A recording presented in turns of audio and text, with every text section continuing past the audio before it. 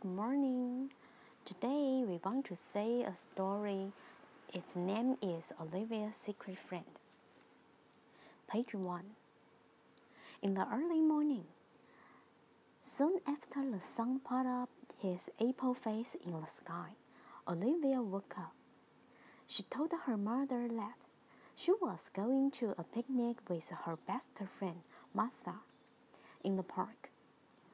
Her mother prepared delicious snacks, sweet-smelling apples, and a bottle of ice soda in a basket for her to carry conveniently.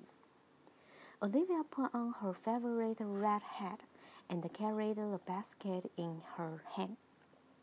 She waved goodbye to her mother and then headed for the forest with a secret in her mind. Olivia's Secret Friend. Page 2.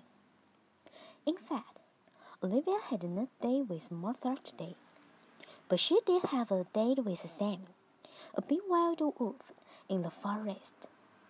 This wolf looked very fierce, but under this scared appearance hid a kind, tender heart. Sitting on the grass, humming songs, Olivia shared her food with Sam.